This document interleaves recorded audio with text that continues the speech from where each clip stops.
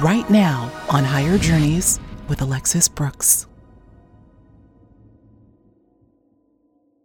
Hi, everyone. Welcome to another episode of Higher Journeys. I am your host, Alexis Brooks, and I am so glad that you decided to join me today. If you happen to see my interview back in March of this year with Darryl Anka, the channel for Bashar, you will undoubtedly know that this was a most revelatory discussion, so much so that this particular interview has north now of 300,000 views, and I think for good reason. We talked about, or I should say that our discussion was based on a channeling that Darryl had done back in December of 2019 with Bashar, in which Bashar, let's just say, presaged what would invariably occur in the months to follow, as we all know. But I want you to know that Darryl Anka and Bashar are certainly not the only sources that we have had and continue to learn about that had some very, very powerful messages, channelings in some cases, visits that revealed that something very, very dynamic would be unfolding in this year. Terry Lovelace, a name you might know, particularly in the ET contact spectrum, is one such individual. We had Terry on the show about a year ago. Terry is a former lawyer, assistant attorney general, and more recently an author, and most importantly, an experiencer of what he learned would be lifelong contact with non-human intelligence. I wanted to have Terry on for this particular show at this particular time because he is, as I said, one such individual who had and continues to have very, very powerful information coming through, beginning for him, I would say, earlier in 2019, that would talk about, again, a very, very powerful time in our human history, a time that he loosely refers to, or I should say adamantly, really refers to as the Great Shift. We've heard that term before. I'm going to have Terry share the story with you about a visit that he received from, I'll say, non-human intelligence back in, I believe it was April of last year, and I think a subsequent, it may have even been later, toward the end of the year as well, that gave him the message of what we would be going through and that we would literally be living in a new world. There are a lot of things that Terry revealed in this particular episode. I knew it was going to be a great discussion, not the least of which is the role that non-human intelligence may be playing in the shift that we're going through. If you've watched my show before, you know this is something that I have been probing intently with some of my guests to get a gauge as to whether there is some nexus that we can draw between the times that we're going through now and those who have had particularly lifelong contact with, we can say, ET, very loosely. What role are they playing in this? Not necessarily the triggering of the event, or certainly not the cause of it, but what are they experiencing along with us? What do they know? So without further ado, let's go to the show. You're going to hear from Terry himself. You're going to hear about the message that he got, as well as others, about 2020 and beyond and what we're heading for. So buckle up, everyone. It's going to be a great show. Terry Lovelace, what a pleasure and what an honor to have you back after, no coincidence, not nearly, exactly a year, almost to the day. No coincidence at all. And my, oh my, have things changed? It's still hard for me to find words when you juxtapose pre-pandemic to now, and I'm using that as the marker.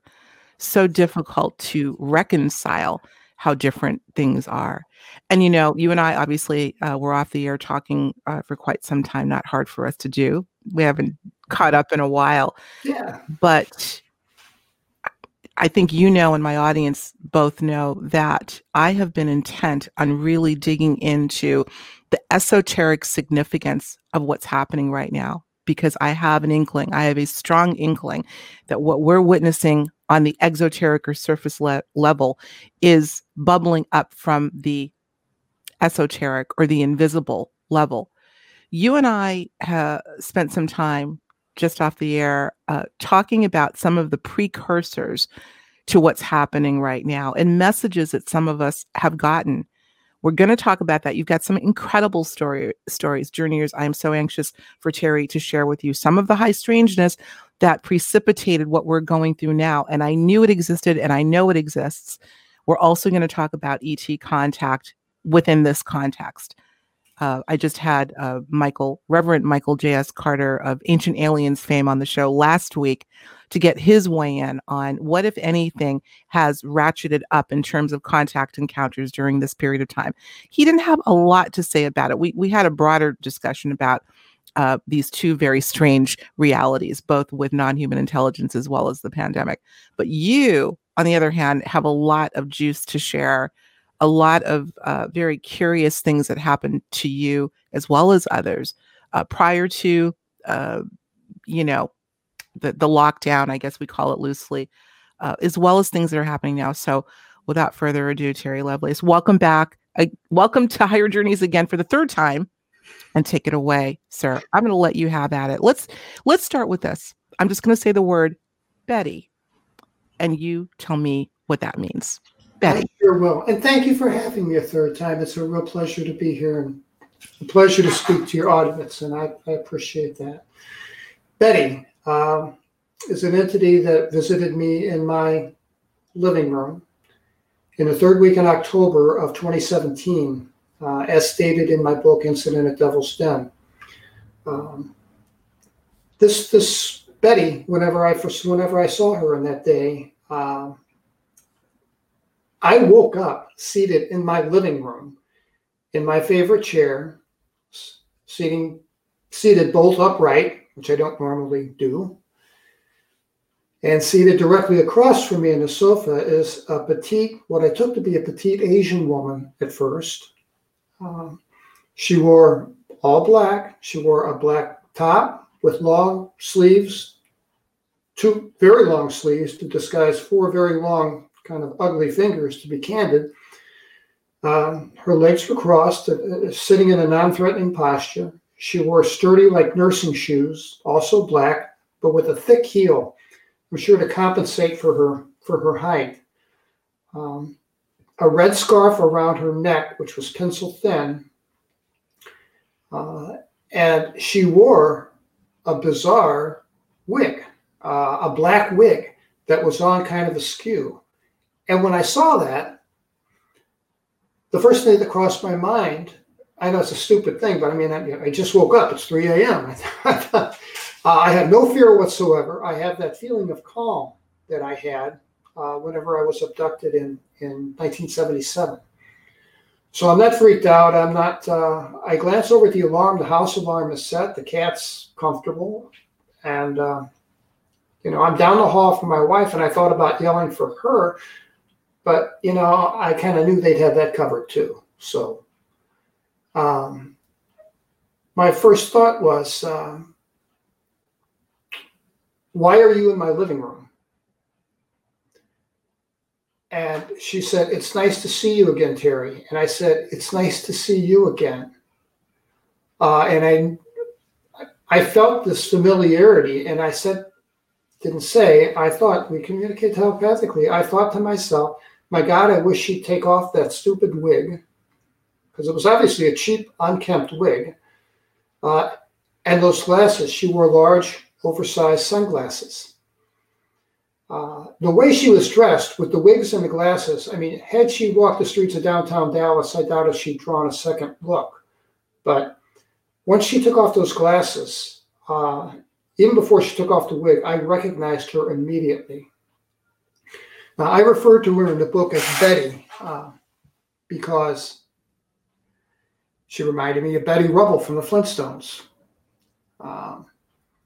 But once she took the wig off and the glasses off, I recognized her as being an entity that I knew from my childhood as Sue.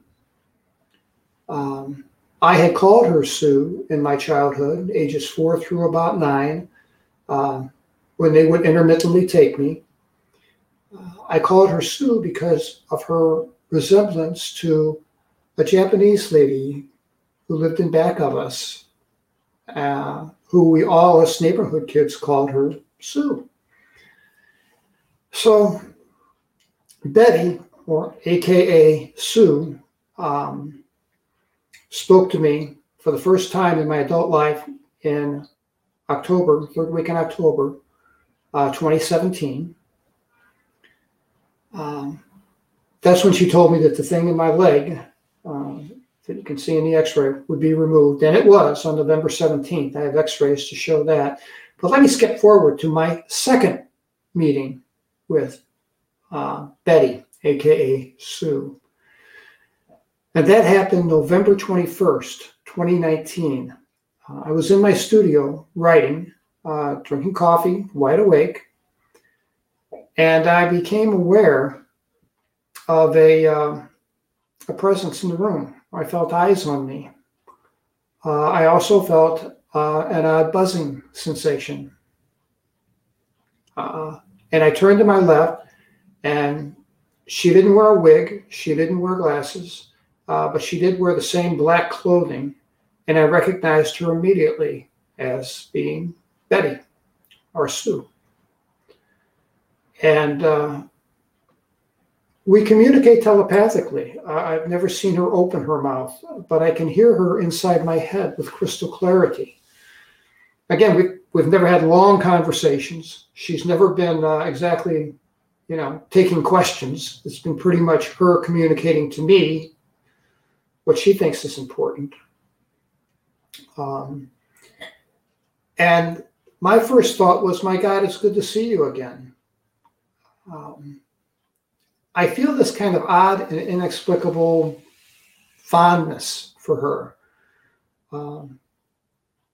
Maybe love in a maternal way, not a romantic way, but in a maternal way. I feel very close to her. And her response was, it's good, always good to see you, Terry.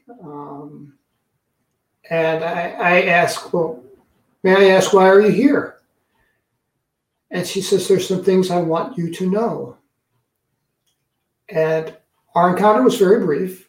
Our encounter was on April 1st, there will be a change.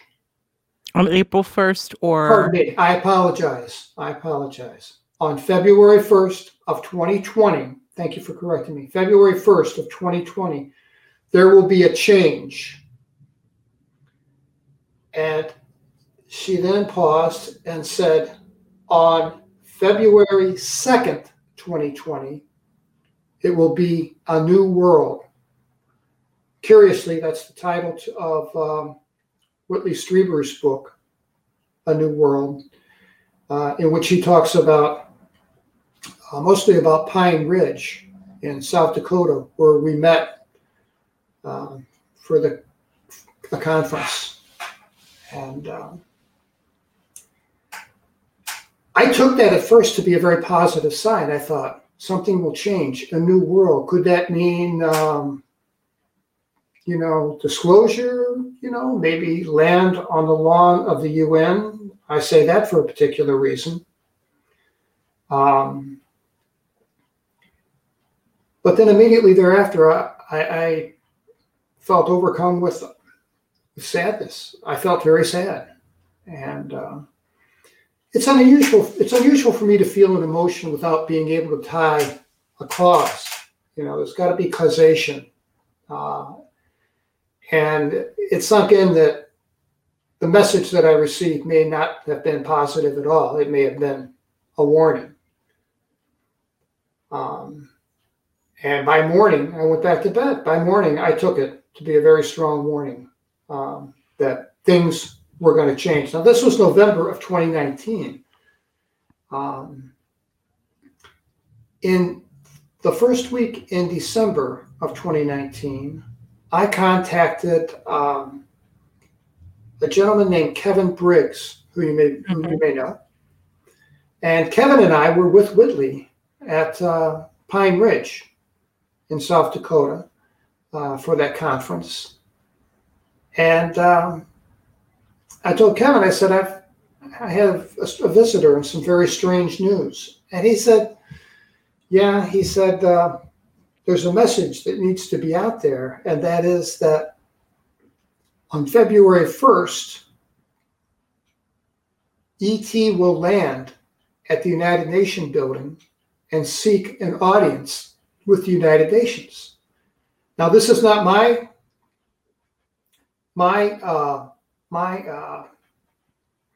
idea, my prediction. This was his, but he shared it with me because he said things are going to change dramatically. And I said, well, I was told that things would change dramatically, effective February 1st, 2020. But I didn't know how. And he explained to me that he channels. And he explained to me that an entity that he's been channeling since he was 13 or 14 years old told him that the United Nations would land at the United Nations in New York City, seeking an audience with the United Nations General Assembly. But there has to be a protocol to receive them. Now, a lot of people don't know this. I didn't know it myself, actually, until I did some research. The United Nations has they're out of Geneva.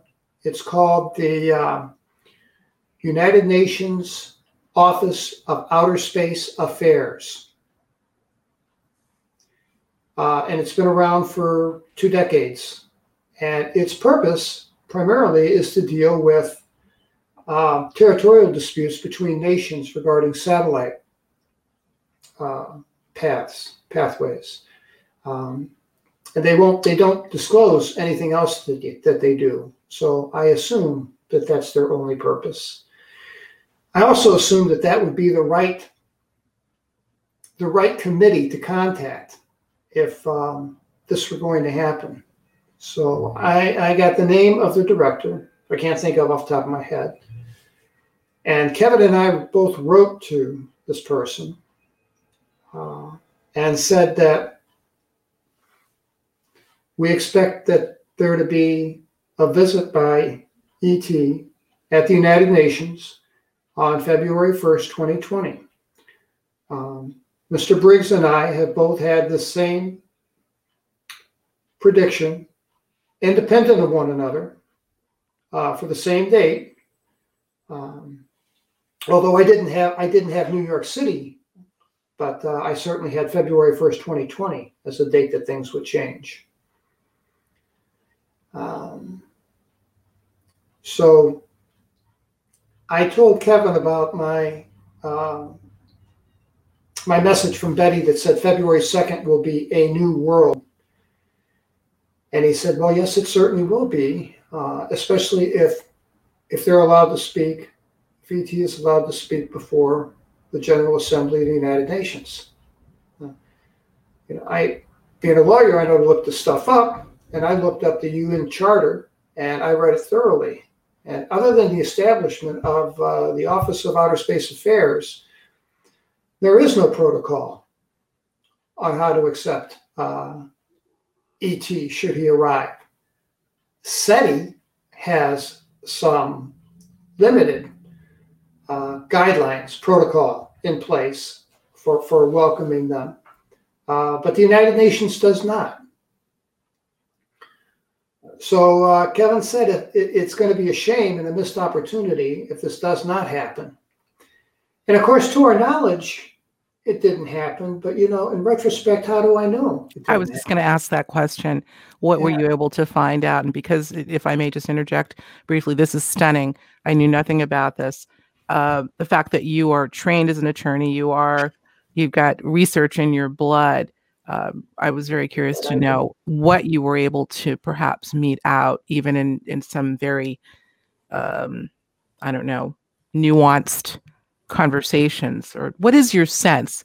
Because it would seem to me that if this were to happen, excuse me, at the beginning of February, if this arrival and subsequent getting in front of the General Assembly happen, we certainly wouldn't know about it. I would think, just like these closed door congressional sessions. Did it perhaps happen? You think? But I think you're absolutely right. I think it may have happened. We have no way of knowing. I think it would be closed. I don't think it would be an open assembly meeting. I don't know what nations would be involved. but not all of them, I'm sure. So, at first I felt disappointed that we didn't see a news article or anything related to it happening. And then I thought, well, and I don't know if this is my thought or not, but I had the very strong thought, how do you know it didn't happen? Exactly. So here's a thought that's coming to mind. This is going in a completely different direction than I had planned, but I, again, always let the conversation go where it needs to go so we can wire ourselves into discovery. And I have a feeling that there is a lot to be discovered. Let's dig in a little bit here. A lot of people, not necessarily me, but I know conversations have gone on with various researchers who have said that this pandemic may be a diversion, as per usual with a lot of events, from something else, a distraction from something else that's going on. I have had this sense, and I don't know how to connect these dots, that there is somehow a connection between this entire period that we're going through. And I'm not just talking about the pandemic. I'm just talking about the overall tumult that this planet has brought us into, not the planet itself, but the circumstances for which we're in. And the high strangeness of other worlds has something to do with it. Yes. Let's dig in a little bit. Has that occurred to you at all, Terry, that perhaps, and again, I am not at all alluding to the fact that what we're going through is not real. I'm not going to get into that conversation. I think there's something very real going on, obviously, but there's something else going on. And I'm trying to connect some dots here. And this is the first time I've heard somebody even imply that this could be the case. It's what I refer to as the other shoe to fall. And I believe that. I got to tell you, in January 15th, actually, I can give you the day. My wife and I spent $600 on food and water. I installed motion detector lights. I installed an 8-foot stockade fence in the back of my yard. I felt motivated, almost obsessed with the idea of my family's safety. I don't want to sound like a nut, but I keep some firearms handy I do live in Texas after all, for the protection of my household, the protection of my family, because I am absolutely scared to death that we're going to see ugly, awful civil unrest. Mm-hmm. I used the term civil unrest in an email to Yvonne Smith and to James Lowe in late December. And I said, guys, I don't want you to think I'm an alarmist. I'm not trying to scare people, but something's coming, and you better be prepared. My last public appearance was at UFOCon put on by Laurie and Fenton in February 12th of 2020. And I alluded to this in my talk at that time. And I spoke with a lot of people off camera, including Kevin Day sat next to me, and we had an opportunity for a nice long chat. And lots of other people that I probably shouldn't name without their permission, but I can tell you that there are a lot of people out there that have this thought. It's more than just a thought. A thought is just a passing. This is something that's real, something that people can feel, something that disturbs their sleep. It sure disturbs my sleep. That we're headed down a very bad path. I predicted and have predicted since January that beginning October 1st, would be the beginning. And that the violence would crescendo on the day of the inauguration, that there would be widespread violence on November 3rd, the day of voting, and the day afterward. I've never claimed to be psychic. I've never made psychic predictions in my life. But I will say this, since about mid-2018, I'll call it my intuition. My intuition has been spot on and through the roof. So for what it's worth, I don't see either Joe Biden or Trump at the inaugural. Wow. I see someone else. Wow. Let it be noted. I want to say for the record, this is not a political discourse. However, I think I've just relented, Terry, to the fact that whoever I have on this show for the foreseeable future and in the recent past, it's going to come up. But this is a very sobering idea. It's not one that you don't share with others, by the way. Some others in very, very close circles that has been discussed. I have a sense as well. I'm not in the business of prediction. I don't think any of us should be. But when you have a sense that you cannot ignore, what I see is something unusual. Let's just put it that way, coming down the pike. Very unusual, to the point where I actually pulled some tarot the other day, something that I have kind of gotten into as a hobby in the last couple of months or so. Many of us have picked up hobbies, something I never thought I'd do. But I've been kind of monitoring this vis-a-vis my own intuition, and I get a very sense, we talk about this sounds scary. I mean, what you're, and the tone that you're putting forth is unsettling, and it can be unsettling, but I still feel, and I'm going to put this on the record too, that the unsettling is the fact that we're about to head into the unfamiliar like we've never seen before. But on the other side of that, and we don't know how long that bridge is, it's going to be pretty freaking cool. We just have to get through this. And this that we're about to get into is going to be monumental. So continue. Now, let me ask you this. So you were saying that back in February, early February, I mean, really just a level set, we really didn't get into, I'm trying to think of the date of the national emergency when it was declared. I believe it was mid to late March-ish. It depends on whose emergency. The World Health Organization declared it a pandemic on March 13th. Ah, okay. But when the president declared the country in a national emergency, it was shortly thereafter, right? Shortly thereafter, or shortly before, actually. No, I think it was thereafter. Shortly thereafter, yeah. I'm not sure. I'm unclear. So again, I'm using that as sort of a chronology, a point in time, and we've got to be somewhat liberal with, I mean, we're talking about feelings that we were getting months before. Certainly, I was as well, coming out of Uluru on the mid-January conjunction. I felt instinctively that something big was up. 2020, which we are now in the first month. My, does the time fly. And this conjunction that took place, this so-called shift, we use that word so loosely these days, and yet I don't know that there's any other way we could put it, because I have a feeling there's going to be a lot more. I think it's going to be perhaps a delayed, for a lot of people, a delayed effect or effects, series of effects. This is big, guys. So let's carry onward. Let's see what unfolds. Expect the unexpected. It's on the record. I did a show. I had to come back and do a show called Expect the Unexpected. You got your visit.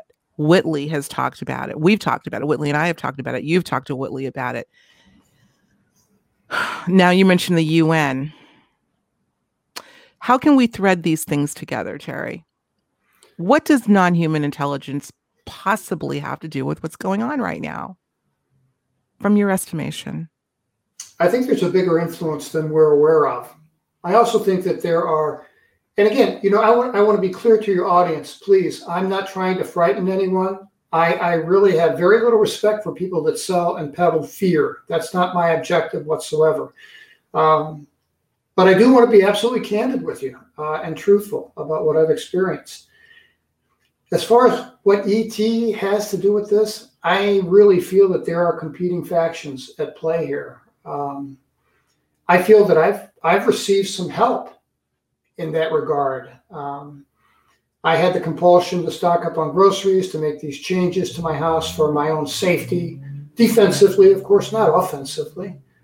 I also had, which in retrospect is a little weird, I woke up and I had this compulsion, obsession with gold. And I thought, boy, I should keep our gold locked up someplace else. And I couldn't get this obsession of gold off my mind. And I'm reading, I'm watching TV. The word gold keeps coming up all day long. I spoke with a friend of mine who's a psychic from Montana. Her name is Phoenix. Phoenix called me and said that I was on her mind and that she had a one-word message for me that she didn't know if it would make sense or not. And I said, well, what is it? And she said, gold. Not surprised. I sold a great deal of assets. I liquidated a bunch of stock. Luckily, I liquidated a whole bunch of stock. And I bought a large amount of interest in gold and silver. I'm not a financial advisor. I'm not advising anyone to do that. I just want everyone to know that I was under this compulsion, wherever it comes from. That's the object of the exercise, the compulsion. It's not advice. But I will say that I had the urge, the inkling, the desire, obsession to sell some stocks that I owned and to buy pharmaceuticals. This was on January 31st. On January 31st, I sold GE and a whole bunch of industrials, and I bought Moderna. I bought Gilead. I bought Abbott Labs. And I kept my Tesla. Everything else I liquidated to gold or silver. And that decision made back on January 31st turned out to be the best advice I could have ever received. Now, I'm not a financial guy. I don't read the New York Times every day. I'll watch Bloomberg News on occasion, but where did this come from? Right. I mean, I'm grateful. I'm grateful every day for this advice that I get. But I don't know. I don't think it came from my mind. Mm-hmm. I'm just not that smart. I'm not. Well, if Tesla were here, he would have told you the same thing, because he admitted, I believe, that he was getting his downloads clearly from the altered consciousness state, that he wasn't coming from him, it was coming through him. So you're in good company. It doesn't matter. I will say, and I try not to name names in terms of criticizing, and I'm not criticizing, but you do know there's a ton of controversy about one of those pharmaceuticals that you mentioned and what they're involved with. I do. So we'll just leave that. I'm just going to state that for the record. Nonetheless, it's very interesting that you should get this insight. I want to go back to Betty, because this is where we started the conversation, and conversations or interactions like yours with Betty. Why do you feel that she needed to let you know that that we would literally be living in a new world, which indeed we are? Why do you feel she needed to let you know this? Why the heads up? Because for the same reason that when I see her, I've seen her twice in my adult life. I saw her many times as a child, and she's not aged or changed today.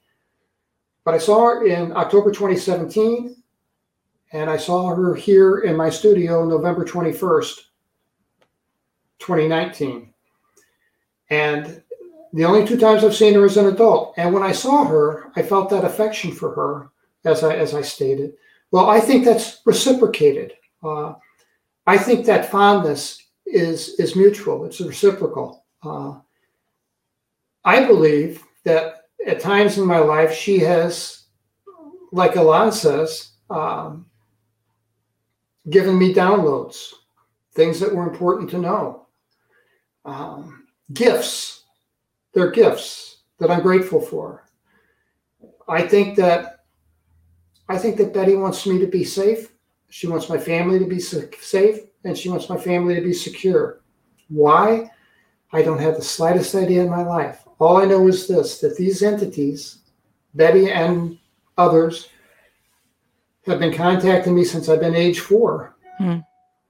So I think that I have some type of tight connection to her. Whether she's just my handler or more, I don't know. I have no way to know. But there's definitely a connection there. Sure. Oh, there has to be. You go into this, I believe, in excruciating detail in your amazing book, Incident at Devil's Den. Yes. And I recall our conversation a year ago, a couple of them where you brought her up. I know she's had a great impact on your life. I want to talk a little bit about, Terry, some of the associated, I want to call them symptoms because they can be, but sensations. And you have alluded to a couple of them. My journeyers know that I've been talking about this a lot since February, having to do with instances of synchronicity bombardment, never mind synchronicity, but just off the charts. And I'm so glad that I brought it up. I think everyone knows that this is one of my favorite subjects ever, but within the context of what's happening right now. And those of you, and I know there are many of you out there that are hyper aware of patterns like myself, have been bombarded with not just one, not two, but clusters of intense synchronicity like yourself, which includes repeating numbers. I mean, this is a conversation that's been going on for years, but it has risen exponentially in the last 7, 8, 9 months. Would you concur? Absolutely. Robert Hastings is a friend of mine, and we speak about weekly. And Robert Hastings is a big proponent of the triple digit phenomenon that happens. Like in an event we'll maybe get to, where I woke up at 5:55 a.m. Betty appeared before in my study at 3:33 a.m. on the nose. I've had a very, and I bet that this is common. I bet this is gonna ring a bell with a lot of people. I can't sleep past about 3:30 a.m. I get up 3:30 a.m. I wander around the house. I write. I do things, and by 5 o'clock, I'm exhausted. I can go back to bed, usually go back to sleep. But something about those hours. I did have an event too that I don't think I've mentioned, but I have some photographs of. I went outside at 3:30 a.m. and have no memory of it, and took some photographs of the moon and some strange photographs, and came back inside and went back to bed. Now, when I woke up, I didn't remember doing that, but as I woke up and had coffee, I thought, yeah, didn't I wake up? I did wake up. And sure enough, there was grass in the bottom of my bed that I had tracked in at the bottom of my feet. I know I'd been outside. I had the photographs. And when was this? How long ago? This would have been September 2019. All sort of in the lead up to. In the lead up to, yeah. We talked about you're getting regressed, and I know that I'm hoping that we'll have enough time to get the story in with the amazing revelation that you traveled 6 flights up at an ungodly hour. But we're going to go into that in a minute. I'm teasing the audience, but I believe that you said that after this incident that you're about to reveal to the audience, you did have a regression. But in terms of the stuff that's going on now, including your most recent visit with Betty, have you had any regression work done to try to get some additional information about what's going on right now and with you? I've had none. The person that regressed me is probably my best friend. He's an MD. He happens to be practice psychiatry. But we haven't met face to face since my regression back in December. Then I was out of town. I was in Los Angeles for most of December. I was in San Francisco for February. By the time I got back, COVID was kind of out of control. He's 70 years of age and does not want to risk. He's doing all of his practice by Zoom, and Zoom he didn't feel was the appropriate method to do a regression. So we're going to have to wait until we can get back together and do that in person.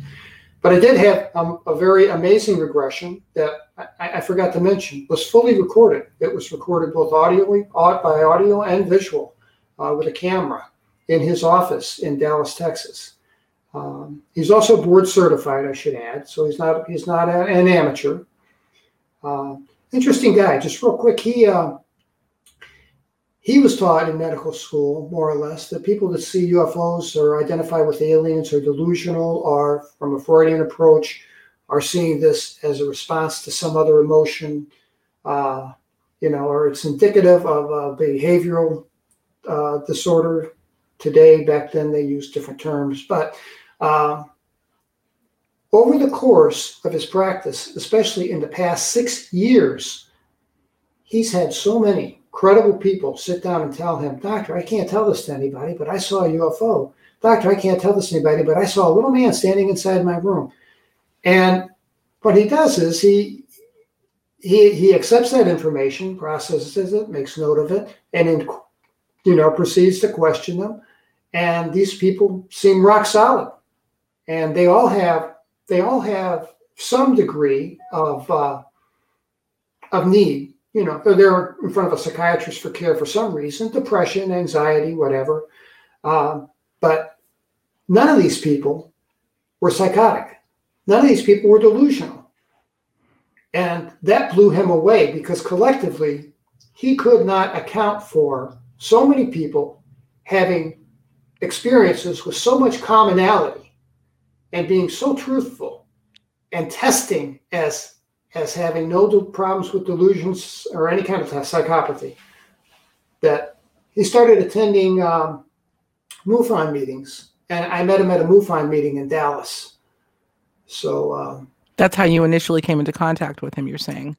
Yes. Interesting. Sounds like he's going down the path that the late Dr. John Mack went down, and hopefully his will continue and not be cut short, as unfortunately Dr. Mack's was. But first, starting out as being dubious, let's just say, to say the least, and look, after a while, and psychiatrists are trained to be able to mete out those who are showing instability versus those that are showing steadiness. After a while, you've got to relent, and I can only imagine how much of a head trip that had to be for him. But clearly, yeah, it had to be. It still is for me, frankly, even with my own experiences.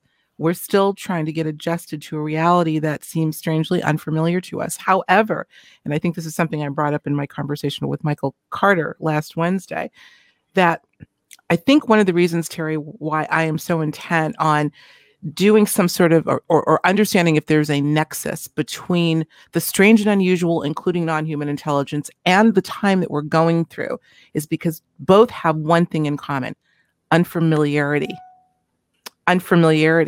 Both have something else in common: high strangeness.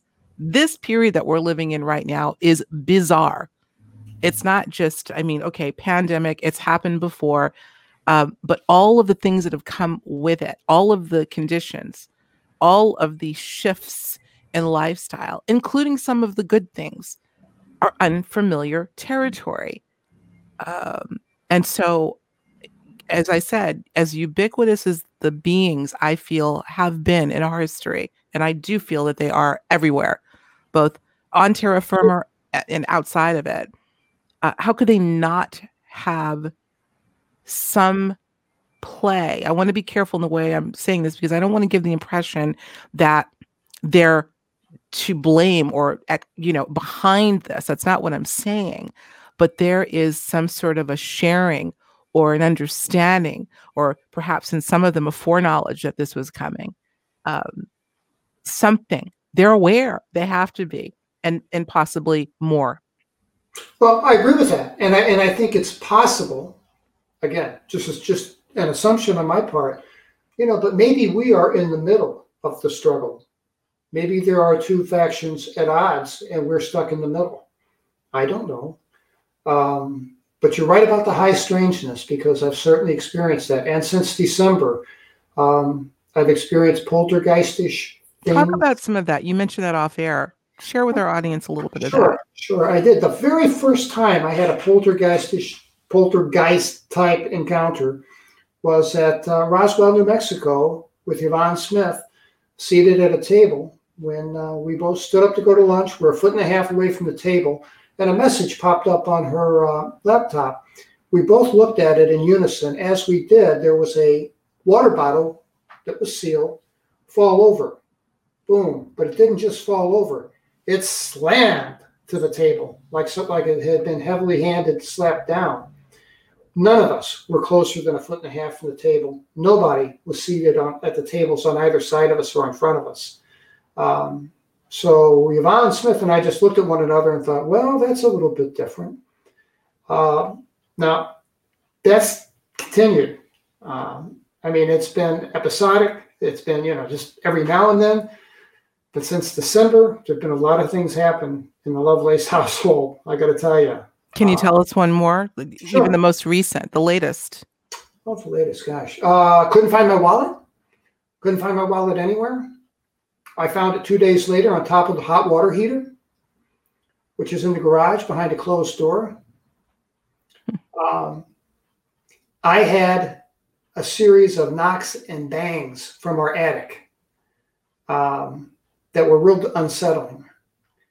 And I went up the stairs and checked out the attic, and the insulation in my attic was kind of all disturbed. It was like half pulled out. It looked like maybe there was an animal up there of some kind. So at great expense, I called a exterminator who came out, went into my attic and said, it looks like you've had some kind of activity up there, but it looks like maybe a raccoon, but he said there's no place for a raccoon to gain access. He said rats can come in through a very tiny opening, but normally they'll leave behind a calling card in the form of feces or urine to be able to detect them somehow. But he said, I don't see any of that. He said, I've got a couple places up there that I can plug, and I can put some rat traps out for you if you'd like. And maybe that'll solve your problem. Sure. Well, he did that. None of the traps have ever tripped, never captured anything. 2 nights ago, my wife and I are in our living room watching television, and we heard right over our heads. And I'm like, what was that? And my wife's like, go check it out. You better go check it out. You check it out, not me. Yeah, check it out, right? Okay, so, I did what any Texan would do. I grabbed a gun and I went upstairs and turned on all the lights, and nothing been disturbed, nothing fell off, nothing, no way to account for that. Just and then an assortment of things that go missing, like my wallet, and come up in places unexpected. The television in our living room has turned itself on twice in the past 8 months. Once in June, and in May and June. Middle of the night, we woke up with the television on. That's never happened before. I want to bring something up before we wind down. And by the way, Journeyers, we will be taking this conversation over to our Patreon platform because Terry has more to share with us. And I might add some of the things that he's going to share. This venue may not be completely appropriate for. So just a little heads up there. But before we go there, we're going to have a few more minutes here. We're talking broadly about this idea that what is coinciding with the period that we're going through that is also strange in and of itself are instances of high strangeness, instances of increased paranormal activity, increased sensitivity, increased psychic proclivity. Part of the big conversation, I think, Terry, that's been going on in our circle of high strangeness and people that study it is this idea that the planet itself is shifting, that the magnetosphere is shifting. There have been numerous reports of the Schumann resonance, which you may be familiar with. Fluctuations have been happening for a long time, it's true. But it's said that these fluctuations have been really erratic of late. There's some very odd cosmological behavior happening. And just like the moon affects the tides and indeed us, could it be that these fluctuations are affecting activity like what you're talking about, activity like our increased synchronicity? I mean, all of this to me goes together. Are we moving, and I've posed this question many times before, into uncharted territory, i.e. another dimension? Well, I'll say this. Since February, I've had a heightened sense of acuity. I felt sharper mentally than I felt in a long time. I don't know where that came from. Maybe that's another gift. I don't know. But yeah, something is changing. I'm changed. I feel changed. I feel like a different person since January 1st of 2020. So I hear you. Ditto, by the way. These are the things that I have been, as they come to me, putting out to the audience. And I know we're going to get a lot of great comments from the journeyers on this one. A lot of people are feeling this exacerbation of these features, let's just say broadly, because everybody's situation is different. But I'm finding a common thread in mental acuity, psychic acuity, synchronicity, upheaval, and all sorts of things. Let's talk about ear buzzing. I can't let you go until we approach that. I'm calling it ear buzzing. I've called it white noise. As a matter of fact, Terry, I'm so sorry that I was supposed to be on a panel over the weekend. Portal to Ascension, shout out to you. I hope you guys had a great Portal to Ascension conference 2020. I was supposed to be on an experiencer panel on Saturday and I had to back out. Why? The noise in my ears that have been sustained since February 24/7 was about as loud as it's ever been. I couldn't focus, couldn't concentrate, and I had to back out. Yeah. Many people, both from my show as well as individuals I know personally, have said that they're having a very, very similar anomaly happen. I'm talking about something that I would roughly describe as a white noise. I have it right now as I can hear it through my headphones. I can hear it. Very, very unnerving. Subtle vibration. There seems to me like an inner ear subtle vibration to this. I think I'm an expert on tinnitus in that I had irreparable damage to my hearing when I was active duty because I was on a flight line where there were a lot of aircraft and we weren't given hearing protection. So I do have tinnitus. My hearing loss isn't all that great. This is different than tinnitus. I have that too. So I can tell the difference. I can absolutely tell the difference. It's not a ringing; it's more of a buzz, and there's to me, there's almost a vibration to it. Sure, I would say so. I've struggled to describe it because there's no way I can. If I could just take a tape recording of my inner ear and play it for you, that would make it so much easier. But by virtue of the way other people are describing it, have described it in their own experience, it sounds very similar. I would equate it to snow. Remember in the olden days before cable on television, when we lost signal, we'd get a snow.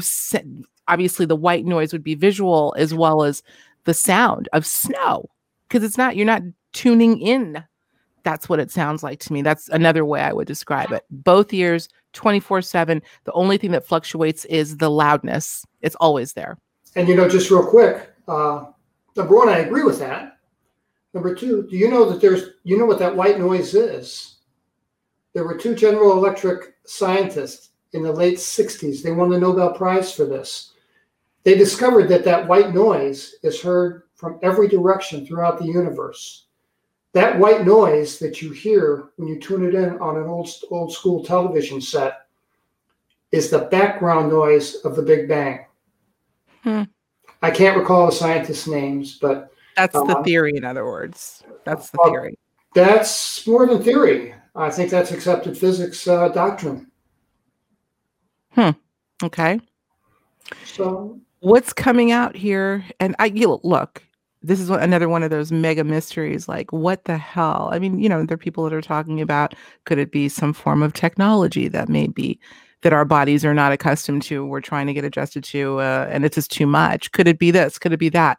It's something It's happening to a lot of people, and it is not unrelated to what is happening right now. We've got a bunch of puzzle pieces on the table that are all out of order, and I think it's incumbent upon us to at least attempt to put some of them in order. I agree. I have one more to add, if I may, real quick. Absolutely. I have a couple good friends in the NDR community, and we talk now and then, and we talked back in December, and this one friend of mine who had 2 NDR experiences from the same event says that within the NDR near-death experience community, there's a growing sense of anxiety and growing sense of impending change was the word they used, impending change. So if there are any NDR experiencers. Or NDE, you mean? NDE, did I say NDR? Yeah. I think you invented a new one. I invented a new one. Or near-death researchers would be NDR, but we know what you're talking about. Thank you. I appreciate that. Near-death experiences. I think that community may have something to add to this conversation. Absolutely. This would go, I would say, along with the extraordinary research of FREE and Ray Hernandez. I'm sure you're familiar with that camp. I don't know that FREE is still assembled as it used to be, but the idea of there being multiple contact modalities and how these anomalies sort of crisscross out-of-body experiences with near-death experiences, with contact encounters, with shamanic journeys, etc. They all seem to leave the experiencer with a measure of insight into the invisible that others don't have. So for you to say that, I'm not surprised at all. I'm not surprised at all. Wow. I had my NDE friend gave me one piece of advice. He says, well, I'll tell you how you'll know when you're dead, because the buzzing will stop. I thought I don't know if that was said in jest, but I don't think so. The buzzing will stop, as if to say that because not everybody has it. Not everybody has it. Not everybody hears it. Do you have it? Yes. I have the tinnitus. And how long have you had it? But not the tinnitus, the buzzing. No, not tinnitus. I'm talking about the buzzing, because they're 2 distinctly different things. Absolutely, they are. Yes. June of 2018 is about this began. Yeah. Have you attempted to dial it down? Forgive the pun, because I have a feeling we're dialing into some kind of a signal. But have you tried some things to mitigate the sound, or do you just live with it? No, I meditate every day, and I meditate on the sound and try to reduce it. And I think I do as well. I have some good. Some days I have very good results from that, right. But most of the days it's a subtlety, but it's a noticeable subtlety. Mm-hmm. Mm. All right, journeyers, there you have it. Yet another one of us that are going through these very, very curious symptoms and feelings, these visceral sensations. We are, as I've said before, we have skin in the game. I think we have, I don't want to use the word deserve to know or a right to know. There's because we are so linked to this, I feel that it is incumbent upon us to know what's going on. And it is certainly incumbent upon us to put these puzzle pieces together, with no guarantee that we will be able to complete the puzzle. But at least if we get it started, we'll be the better for it. So that being said, before we sign off and go on over to Patreon, because you're going to give us the juice, the private journey, I hope you all will come on over to Higher Journeys. I always say this, patreon.com/Higher Journeys. Let me put this banner up again so you can know where to go. Also, you get a chance and an opportunity to support Higher Journeys to help keep us on the air. And for that, I'm always grateful. Tell us what's next for you. What's happening, particularly given the constraints that we have right now in travel and so forth. How are you getting creative and putting your stuff out there to the people? Well, what I've done is in the back of my book, Incident at Devil's Den, I left a email address and said, look, I'm not a doctor, I'm not a therapist, but if you'd like to share an experience, do so. I'll respond to every email and respect your anonymity. I had no idea. I just received my 1,400th email. It's a daily obligation that I get up, make my coffee, and I answer each and every one of these individuals. But there's been a change, and that is that since about November of 2019, I've been receiving these messages from people, these emails that and you know, there's a thread of commonality that's so cool that runs through that. They all start with the first paragraph that's a disclaimer. I think you and I talked about the disclaimer earlier. They always start with, please don't think I'm crazy. I wasn't high. I wasn't on drugs. You know, I've never had a head injury. I mean, they add this disclaimer paragraph at the very beginning, and then they proceed to tell me the most amazing stories. And I can tell you one, if I don't know how much time we have, but I've received. Why don't we save that for the after show? Because we got, Sure. Yeah, because we're a little over right now, but because you know I could listen to your stories all day. You've got so many.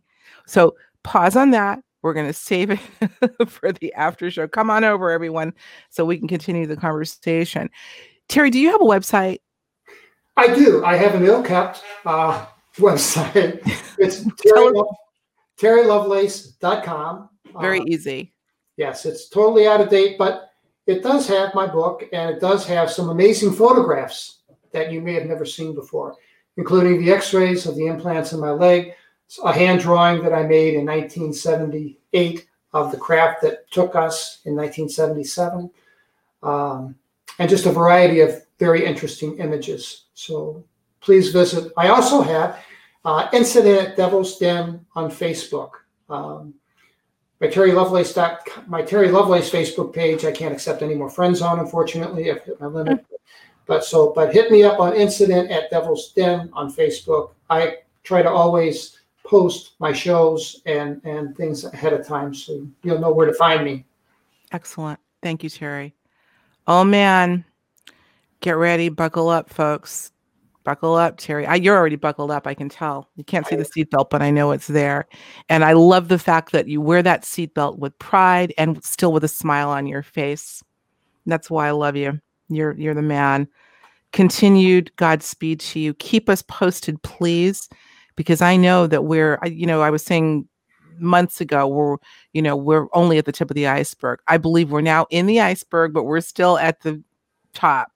So we got some depth to go. And I know somehow, some way, I always say, regardless of how crazy it seems, the universe is in charge and universe is all good. I feel universe knows exactly what it's doing. So at the end of the day, let's trust in that. Right? Absolutely. All right. Terry, thanks, man. Hang with me. Don't hang up. I'm going to say goodbye to the journeyers, and hopefully I will see you right on over on Patreon. That's Higher Journeys on Patreon. We'll talk to you soon. Bye. Thank you.